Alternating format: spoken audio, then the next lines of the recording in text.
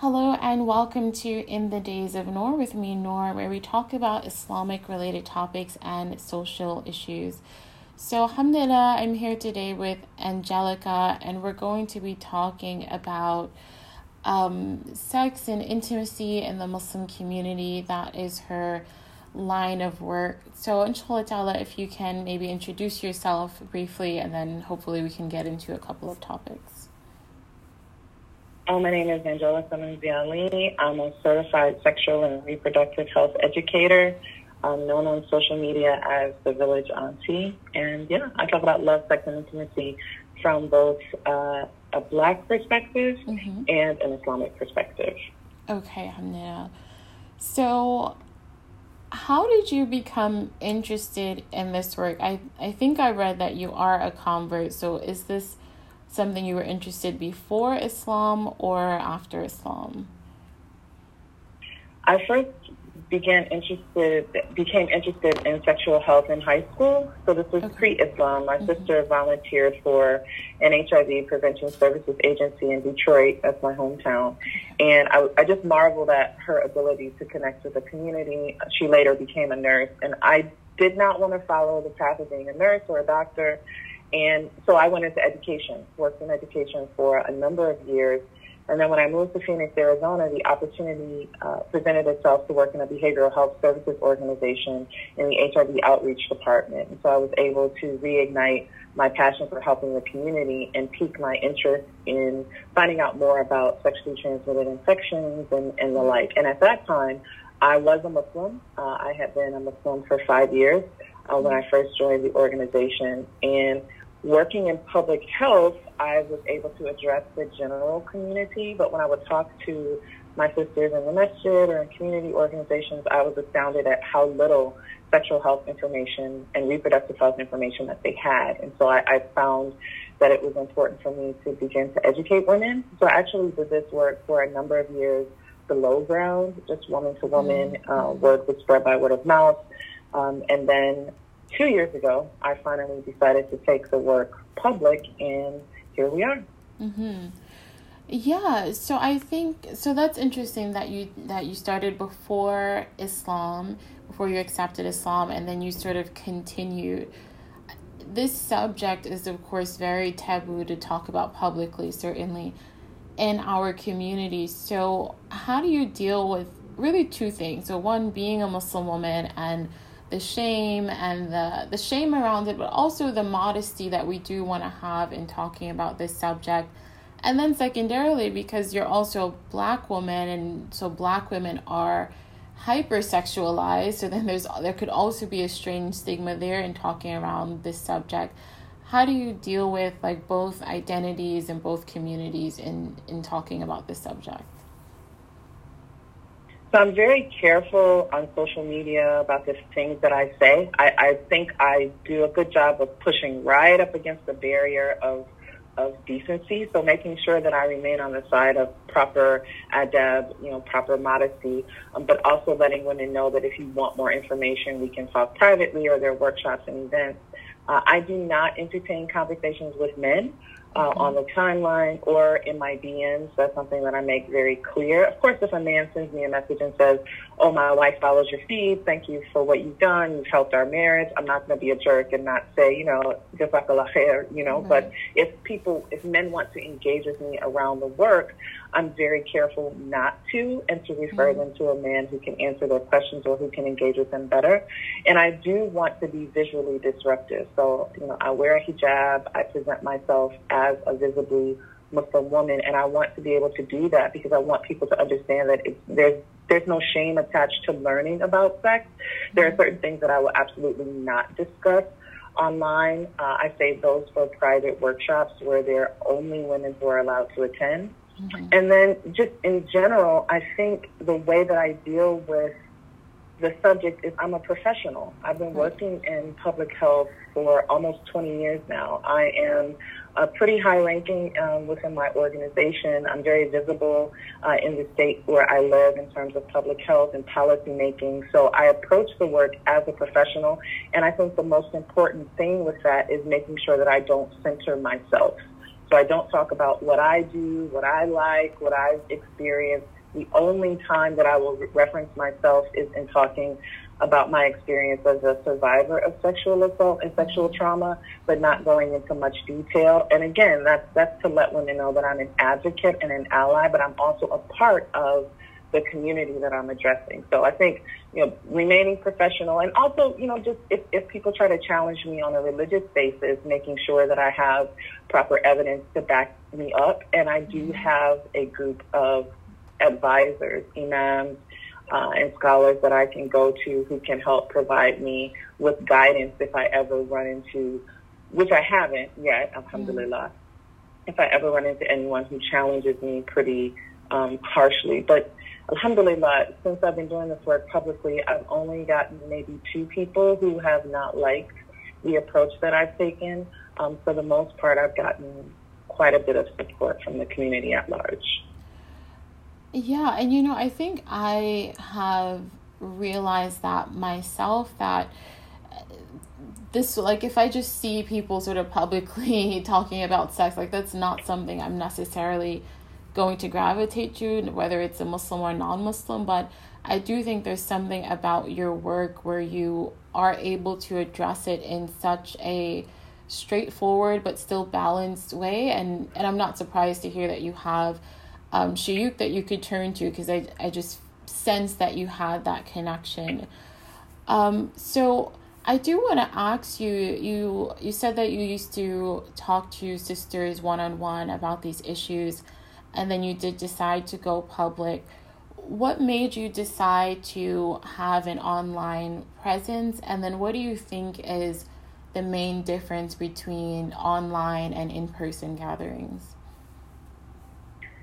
I decided to go online at the urging of a very dear friend, Camila Rashad from Muslim Wellness Foundation. Mm-hmm. I presented at the Black Muslim Psychology Conference, and it was really at her urging, because she saw the work that I was doing on my Facebook page of Rites of Passage and having these workshops with women, and she said, this is something that I want you to bring to the conference. And I was hesitant at first because, again, I don't do workshops alone and talk to men. So I said, okay, well, this is a Black Muslim Psychology Conference. I will only talk to women. And she said, okay, we can make that happen. And I said, you have to allow me to speak freely. And she said, you have the floor to facilitate your workshop as it needs to be done. And the workshop was completely full. It was almost standing room only, and that let me know that there were women who were hungry for this information. Mm-hmm. In that first public workshop, the youngest attendant was 15 years old, and the eldest, I think, was 80 years old. There was a sister who came up to me afterwards and told me that she was 80 years old, and she wishes that she had had this information when she was younger. And so I saw that there was a need. So about, I think, a week after the Black Muslim Psychology Conference, we launched the Twitter page and the Instagram feed. And I was nervous at first because I didn't know how people would receive the information, because I was only used to delivering it to people who already knew what to expect. Mm-hmm. And I think that the big difference between my online presence and my in-person presence is it seems sort of counterintuitive, but people are a lot more open and genuine with their feelings online. So I have people, and I think it's because I'm behind a screen. Mm-hmm. But even though I post pictures of myself, and I wasn't going to post pictures of myself at first just because I didn't want my face out there, but I thought it was important that people know that, hey, I'm a real person. I'm actually, I'm a Muslim. I'm, I'm not a bot. But people there from very, very early on share with me some very intimate secrets, some very private stories about trauma, about curiosity, about their lack of information. And I think the online space provides people a level of anonymity that allows them to be more transparent than they would in person. I doubt that some people would share the way that they do online with me if we were in public. And so that has made it a very precious responsibility that I have, because I see that there are so many people who are looking for information and don't have a place to turn to, or they're looking for support. And the fact that they would reach out to me, I'm pretty much a stranger to them, lets me know that the work is important and it's filling a void that I didn't know existed to this depth within the community. Wow, that's really interesting. In one sense, I can understand people being more open because they're not seeing you, so they can feel more free and feel like, okay, this person won't judge me because they can't see me. But at the same time, I almost would have thought that it might be more intimate in person. So that's really interesting. So you said there's a gap within the community. So what exactly how would you define sex education, and what do you see as being needed? Like, what exactly is it that is not being taught that needs to be taught? Sure, from Muslim perspective or just in general? I guess in the Muslim community in particular, because when I hear people say we need sex education in the Muslim community, like, I don't know what exactly they mean. So what do you mean if you agree with that, when you would say we need sex education in the Muslim community? For me, sex education, and I do teach sex education as a part of a rites of passage program that I've created for young Muslim women, and we always start out with our anatomy, learning our basic body parts. These are things that some parents assume are taught in school, and it's not taught in most schools, especially for women, just understanding what our body parts are made to do, what they're meant to look like, disrupting that notion that all female reproductive organs look exactly the same, all female genitalia looks the same. So we start there with a base of knowledge, and that is sort of an anesthetized version of sex education, because we're not really talking about sex, we're talking about sex organs. And then I think it's important to talk about sex education and what sex is, and we can do that from an Islamic perspective. So when I teach the girls, I talk to them first about their bodies, what each body part is, what each body part is meant to do, and then we move into what are you required to clean. So we talk about ghusl, we talk about menstruation, we talk about that, so that they understand that this is not about teaching young people how to have sex or how to have sex safely. It's teaching them what are your religious requirements. And so as a part of that, if I'm teaching young girls about when their period ends, for example, we have to talk about the different fluids that are emitted from the vaginal cavity. And so then we get into menstrual blood, we get into arousal fluid, we get into all of these different things. And that is a segue into talking about, okay, so then what is sex? After you get married, this is Islamically, this is the definition of sex, and talking about very clearly what sex is from an Islamic perspective, because there are a lot of youth out here who are engaging in sex acts, but they don't necessarily fit what we might consider the Islamic definition of sex. And so we talk about how to avoid zina, how to avoid putting yourself into dangerous situations by engaging in activities that are not quite sex, but get very close to it. And, for parents, when I first did the sex education class, it was with a group of young girls whose fathers are all imams. And not one of the imams, and that was intentional. I did the pilot group with girls who I knew came from households where and some of them are pretty prominent. I promise that I would not say their names, but I was very specific in wanting to make sure that I got girls who I knew had some form of religious training at home. And I talked to the parents and said, okay, this is what I want to talk about. I was very explicit in this is what I'm going to share. This is what we're going to say. Is there a problem with this? And one of the imams said, there is a problem. You need to go deeper. I want you to go just a little bit further. Don't just stay on the surface, but I really want you to talk to them, because these are Muslim children in 2019, and there are lots of different things that they're being bombarded with. So it's important that they understand what sex is, what sex is not, and what ways they might be putting themselves in danger. So I think sex education is important, because we have I get messages from people all of the time who are getting into marriages and they don't know how to have sex. They don't know what their bodies are supposed to do. I had one woman who had not consummated her marriage after 6 months because she was so frightened at what she was supposed to do. And this is not just women, this is these are men also. And I think that we do a disservice to our youth when we're not properly educating them, and they wind up either finding themselves in precarious situations, or they have such a lack of education that when they do get into marriages, the sexual side of their relationship suffers because they've not been educated properly. So I do think sex education is important, but I think that sex education in the Muslim community should come from someone within our community so that we can have the proper levity and the proper perspective in order to empower our youth.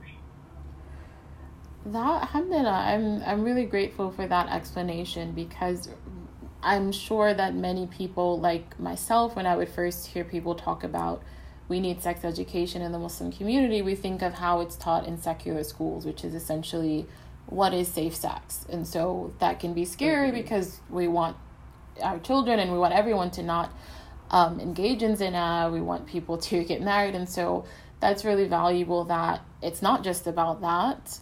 It's about our bodies, and then it's also about sex, but sex in a halal, in a marriage. So I want to segue from that to, the news cycle, social media news cycle is so fast that so much has happened since then. But I think it was maybe a week or so ago where the rapper T.I. spoke about getting his daughter's hymen checked. So I wanted to ask you about that. I know you had a post on social media about that, and just talking to people about what the hymen is and that it's not actually an accurate predictor of virginity. So around that, I wanted to ask you, for a father, I think that a lot of people can agree that what he's doing is probably too much, an invasion of privacy, or it just feels like too much, however we want to categorize it. But for a Muslim parent, how do you have that conversation with your child about not committing zina? How do you, quote unquote, make sure that they're not, or are you just not able to? How do you engage that conversation? So first of all, hymen tests are not medically accurate. They've never been medically accurate. They've been debunked by every medical association that I can think of, because the hymen itself, it doesn't actually break. There could be small tears to the hymen, but it stretches, so it sort of moves out of the way. And there are lots of activities that can actually cause tearing of the hymen. I used to be an avid African dancer, and I remember one of my students reported, and she had not yet started her period, and she thought she started her period, but she actually had a tear to her hymen, and so she had blood. So the idea of someone in 2019 who has access to education, who has, the wherewithal to know better, who was told by the doctor that this is not a medically accurate way to test for virginity, and yet they still pushed and even coerced the daughter into undergoing this test, to me felt very abusive, because it's something that is unnecessary, and it's not really going to give the information that he's looking for. Okay. There is no test, honestly, there's no medical test that can test whether a woman is a virgin or not. And I just, when that example came up, someone challenged me, and I said, well, I live in a country where there were young Muslim women who were engaging in a haram act. They were entering not through the vaginal cavity, but through another cavity. Would those women still be considered virgins? And they said, well, I never thought about it like that. And I said, yes, what if a girl is participating in oral sex? Does that make her still a virgin? There are nuances to everything. And I think one of the ways that parents can address it, and I'm the mother of a 14-year-old and a 12-year-old, and these are conversations that we have.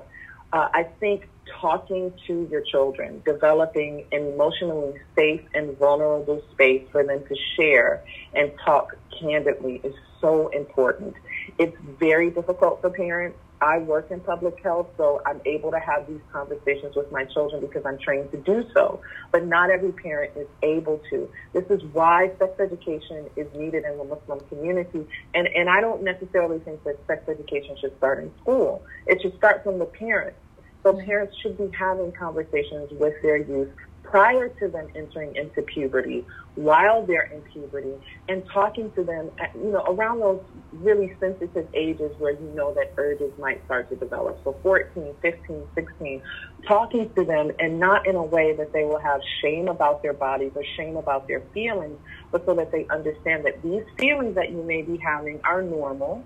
Your body is working as it should, but this is why it's important to engage in halal partnerships. This is why it's important to engage in a halal marriage. And having those conversations, I think, is a lot more helpful than forcing them to undergo tests that are only going to make them feel physically violated.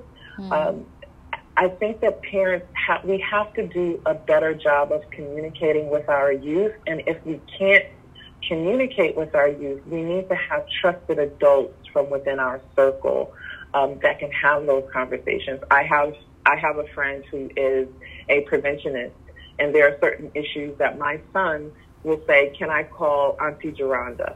And I know if he wants to call Auntie Geronda that there's an issue that he may feel shy to talk to me about, but he feels completely open talking to her about. Now, this is someone who's known him since he was born.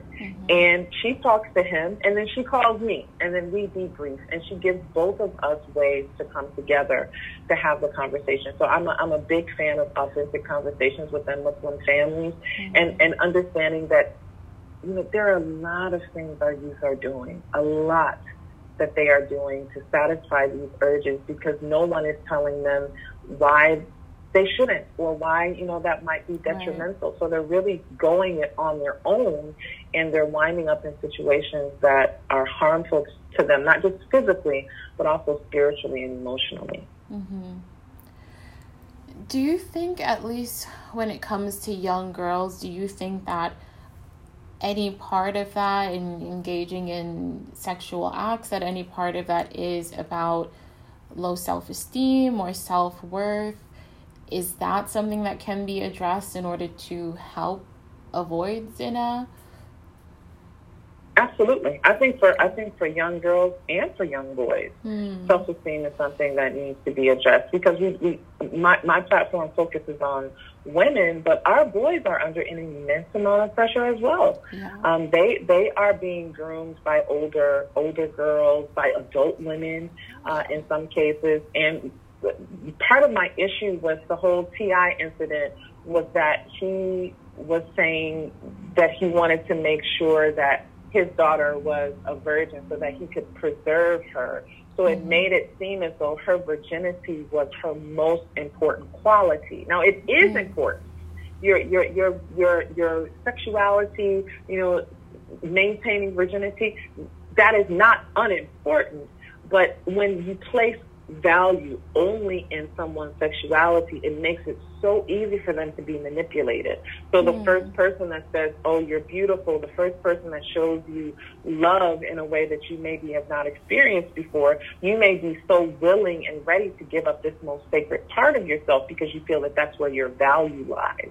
And teaching young people to have self-esteem and to have a validated existence simply because they're a part of Allah's creation is so important. And I think that's even more important than sex education, because when you have good sex starts with a positive sense of self and self-love.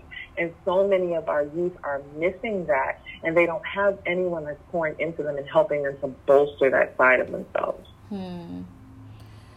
Yeah, that's, wow, mashallah.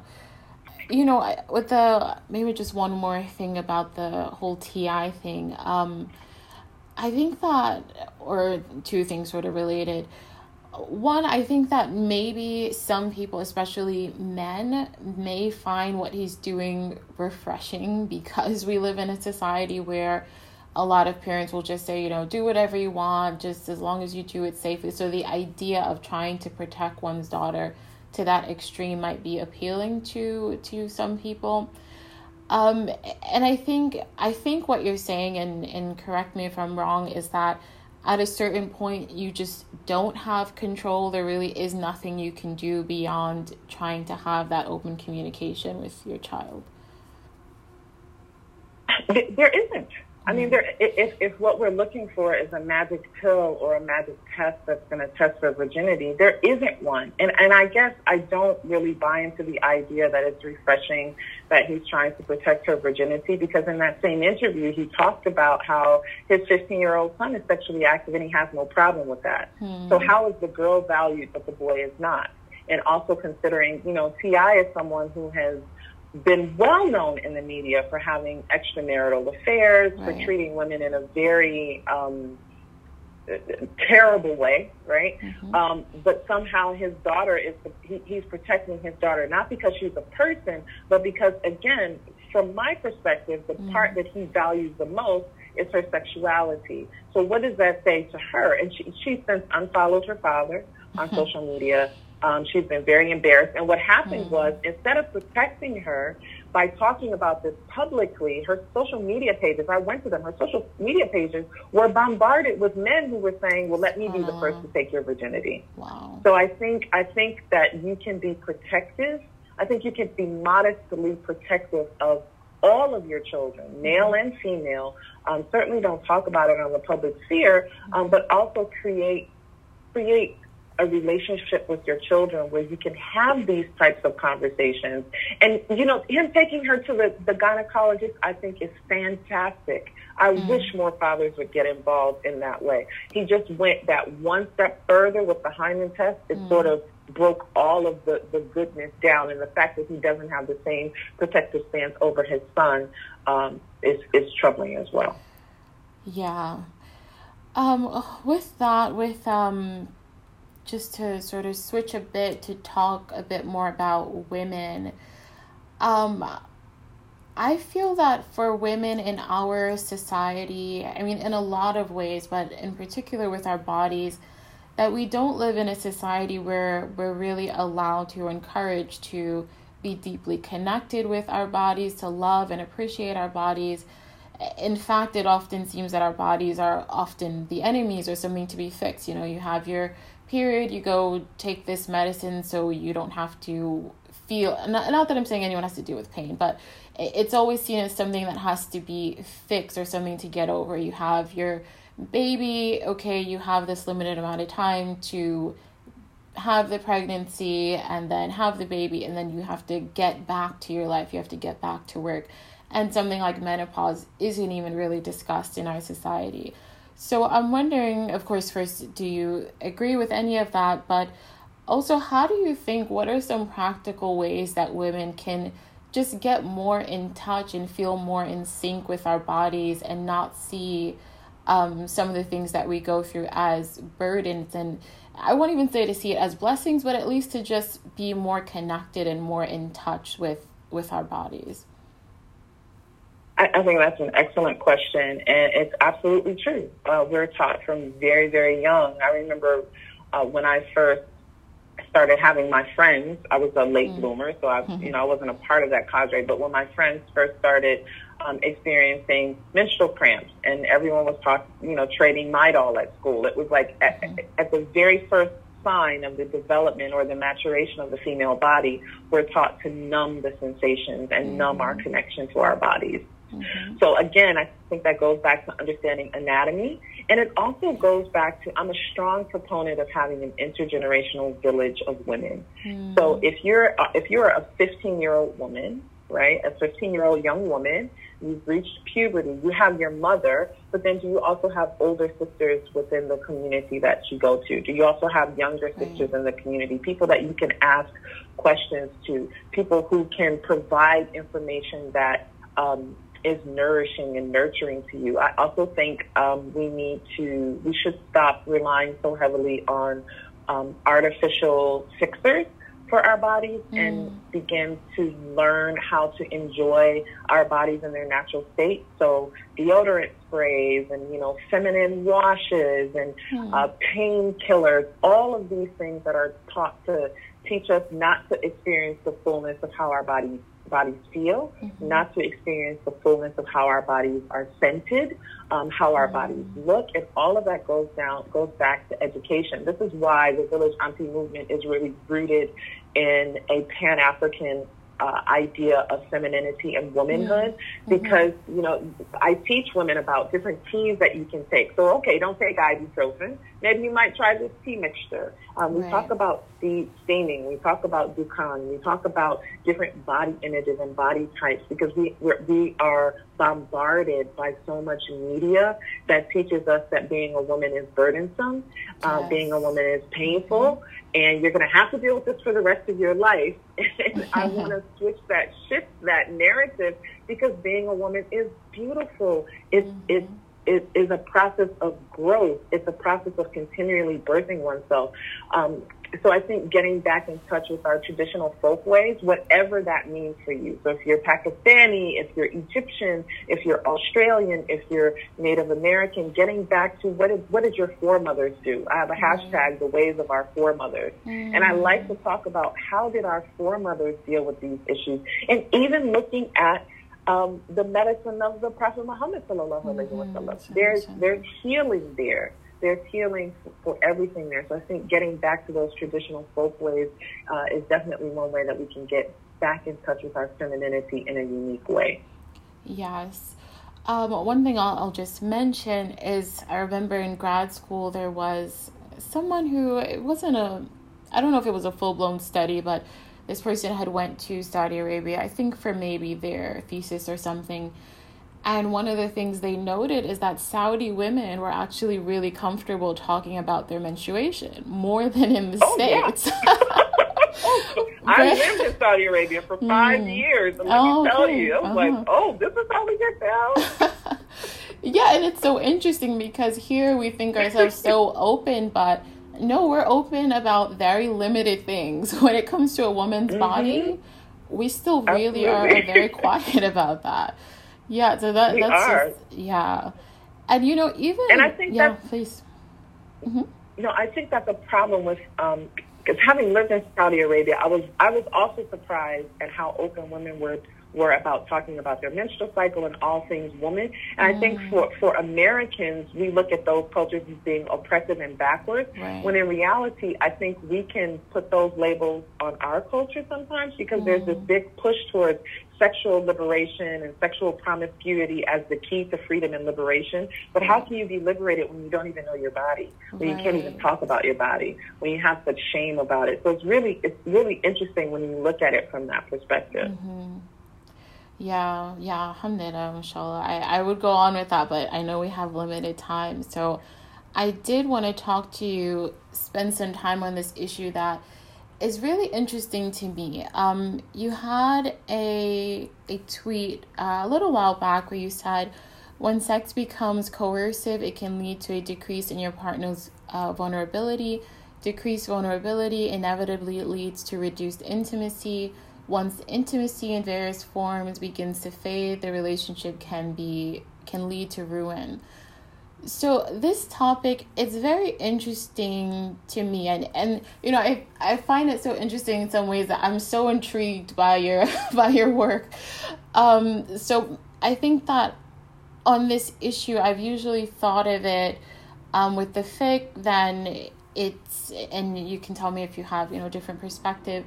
But on the fiqh that at least I've learned, then there's this obligation put on women to have open sexual, basically to always be open to sex with their husbands. And we know that there are some very strong sentiments from the hadith that speak to that. So I want to know, how do we deal with that reality in the fiqh, in the hadith, of of sex being an obligation, but then it not being coercive? Like, how do you think of those two things? So I think being open to sex and being coerced into sex are two different extremes. One is I love my husband, I want to be physically intimate with him, but I'm tired. But you know what? I really enjoy this connection with him. So instead of sex lasting 20 minutes, I have no problem with having sex with him, and maybe it goes 5 minutes. Coercion in sex is, I don't care if you're sick, I don't care if you're pregnant, I don't care if you are grieving, I don't care if I've been emotionally abusive or verbally abusive. Right. I have a right to your body, and you're going to give it to me. I think those are two very different things. Okay. Those are two very different extremes. And so that tweet was in relation to the latter. If you are in an environment that is emotionally and spiritually oppressive, where your right to fair treatment, your right to just treatment is not being met, and you're also being coerced sexually, that is going to lead you to feeling less vulnerable. You're going to feel, you're not going to be as open with your partner, because then you're venturing into abuse.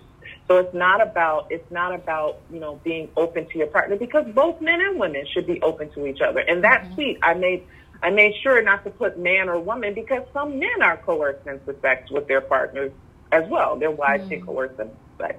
But with women, when women are being abused emotionally, spiritually, financially, and then they're being coerced into sex, then sex becomes duty. It becomes a responsibility rather than a way of connecting. And when men use a hadith, or they use, okay, the fiqh says this, then you're just presenting rulemaking, and rulemaking does not make for good intimacy. So I think there's a balance that has to happen.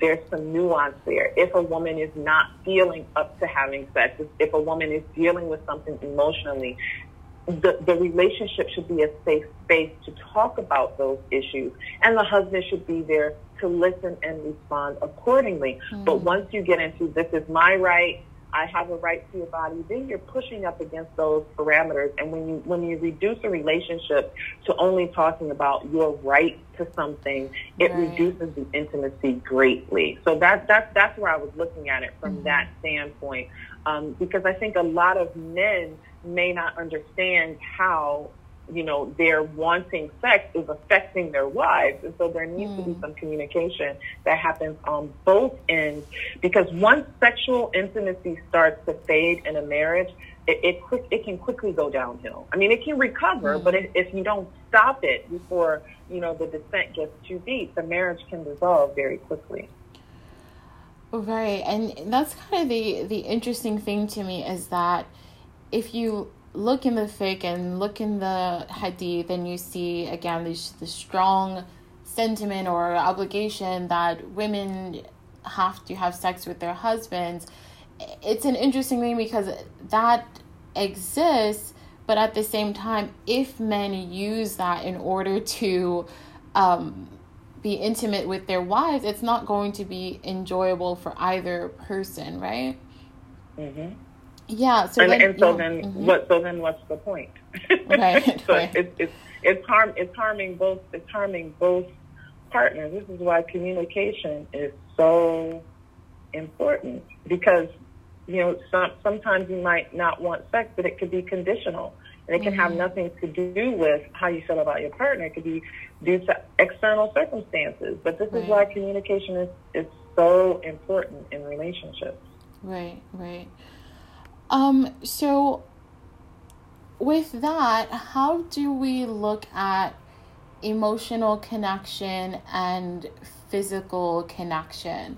A lot of research, at least that I've read, it seems that physical connection is more important for men, and that even if they're not really feeling the relationship in other ways, it doesn't mean they won't want to satisfy that need with their wife. Whereas for a woman, if she's tired, or if she's not being emotionally satisfied, then she won't want to engage in intimacy. First, have you seen that in your research? Do you agree or disagree with that?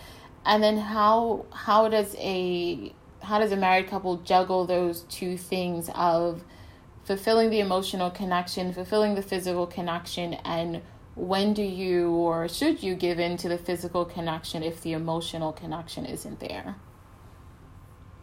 I don't really buy into the research. Okay. It hasn't.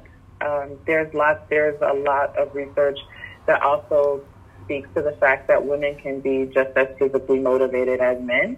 And I believe, based on my research and based on my work with couples, that men are far more emotionally complex than we allow them to be. Okay. I think society does not allow men to be as emotionally complex as they need to be.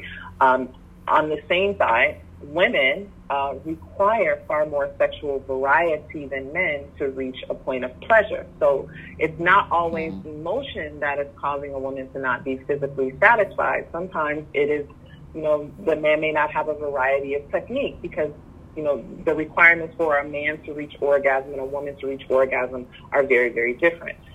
In a marriage, I think the way that you get beyond that is, again, looking at your marriage as a unique relationship, finding out what are your partner's cues, how can you build not just the emotional intimacy and the physical intimacy, but the spiritual intimacy, the intellectual intimacy, the experiential intimacy, building upon those building blocks so that physical intimacy can be enjoyable. And there are times that, a woman may be able to say, you know what, I'm not really feeling my husband right now, but I need to get this physical release. Same thing for a husband. I may not be feeling my wife right now. I really need to be emotionally comforted, or I need to have some reassurance. I think that we have to look at men and women from a more nuanced angle and not just limit men to being physical and women to being emotional, because when we do that, we limit our abilities to see the fullness of our partner. So, research is great. But I think that for every research that you find on one side of the issue, there's going to be research on the other side of the issue. And it's important to know how your spouse responds best. Because, if this is the person that you want to spend the rest of your life with, it's important that you learn your partner's cues and how to best bolster and fortify your marriage for the both of you. Okay. So, inshallah, I want to just touch on two more topics before we end. So, somewhat related to that, how should a couple, and have you dealt with couples like this, how should they deal with mismatched libidos? So we often hear in the community, if it's the man who has this much higher sex drive, oh, well, he can just be polygamous. Do you think that is an actual solution? And of course, secondly, what if it's the woman? Then what does she do? Well, I think any man that enters into polygyny just for the sake of sex is going about it all wrong. Because that is a whole different conversation for another day. But, I've talked to multiple couples who are engaged in polygyny, and every man has told me if I had gotten into this for the sex, it would have been a nightmare. Because that is not, it's because it can be difficult, because these men, especially men who do have multiple wives, they understand that women's libidos can vary greatly. Some women have really low libido. Some women have extremely high libidos. And so when you have couples who have varying libidos, there are a couple of things you can do. One, look to see, is it a matter of libido or is it a matter of timing? Timing is so important when it comes to sex. If you're a person who works, man or woman, you work a very intense job, you come home in the evening, maybe the only thing you want to do is eat a good meal and watch Netflix. You don't want to engage in, sex, but maybe that's when your partner is most ready. Maybe you're a person who enjoys sex most in the morning. You have to find what your sexual window is with your partner. What are the best times that you both can get what you need? Is it in the middle of the night? Is it early in the morning? Is it after work? And try to find time and space to accommodate each other's needs, knowing that we're not always going to have sex on your schedule, but it's going to be a balance between the two. I've had clients that I've worked with, and we've worked out the timing issue, and they're like, okay, we're good now. Wow. Other times it could be an issue of libido. Libido, a lot of times, is directly connected, in some cases, to the diet. What are you eating? What are you consuming? How is it affecting the way that your body is functioning sexually? It could be a hormonal issue for men or for women. And sometimes it requires medical intervention. And libido fluctuates.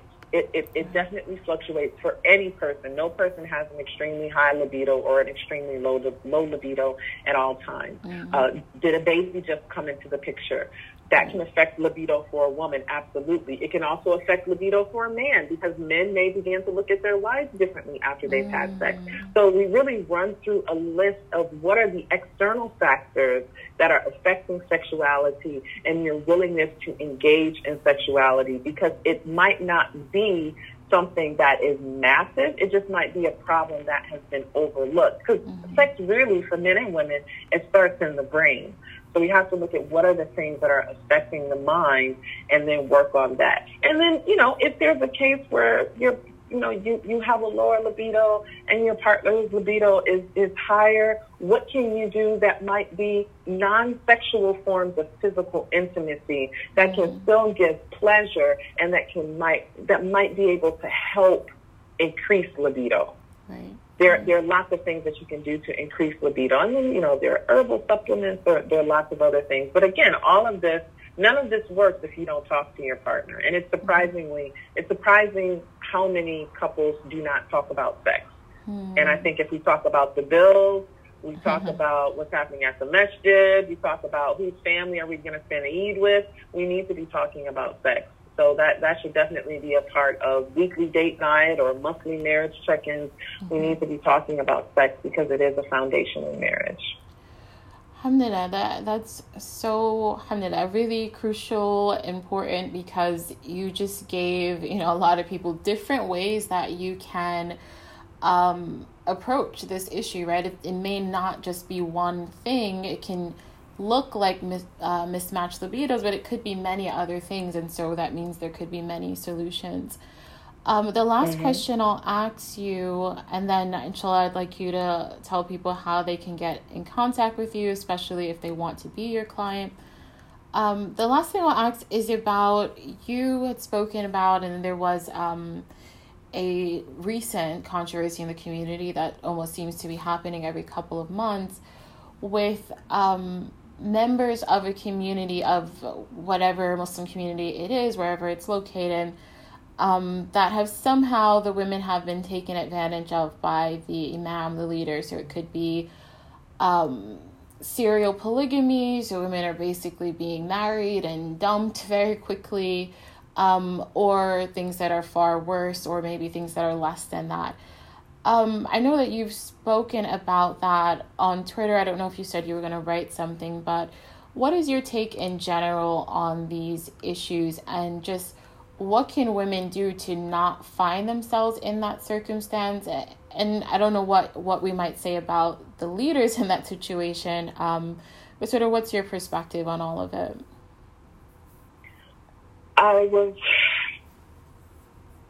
So with recent controversies that have come out, I became involved a few months before they hit the public, because I had some of the women who were involved in some of these controversies, a couple of them reach out to me personally.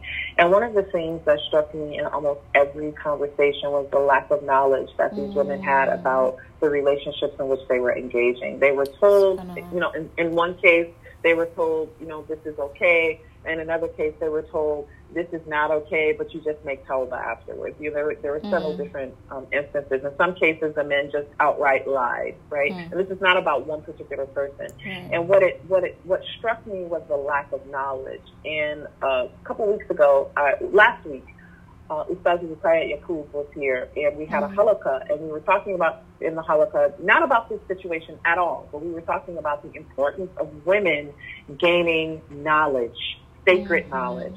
And she said it's so important for us to make sure that we educate our daughters and we educate ourselves, so that when someone comes to them and they tell them something about Islam, the beauty and the brilliance of the deen is not something that will dazzle them, because they've already heard it before. So I can't come to you and relate a hadith or, relate a story from the seerah and use it to romance you, because you can say, oh, my mother has shared that with me, or, oh, yes, I've read that in a book. So arming ourselves with the knowledge of this beautiful way of life and making sure that we understand, what does marriage entail? What is zina? what is halal, what is haram, making sure that we have that education that is going to give us an armor and a shield to protect us against people who may try to groom us. Now, you know, if a person is a predator, right, and you know, in some cases it's women engaging in consensual relationships because they have a love for this person, you know, but maybe the relationship structure is not halal. In other cases, there's grooming of women who are underage.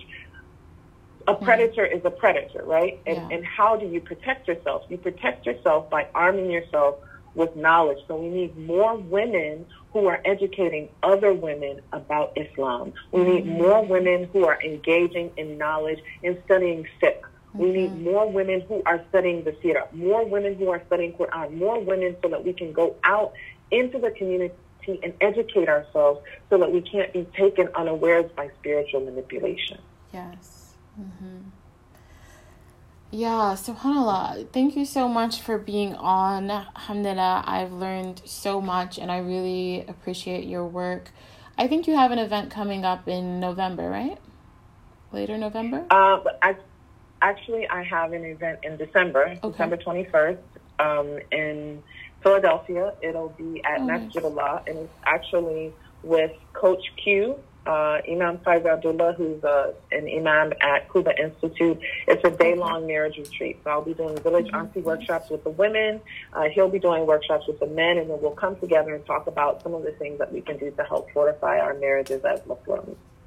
Okay, alhamdulillah. And what's your email? If you have an email, people can reach you, and your social media is Village Auntie. So what's your email and maybe website people can reach you at? The email is angelica@villageauntie.com. The website is currently being built. But yeah, people can reach out to me, angelica@villageauntie.com. They can follow me on Twitter or on Instagram @Village Auntie. And there's also a Facebook page, Reclaiming the Village Auntie. Alhamdulillah, thank you again for coming on, and thank you all for listening.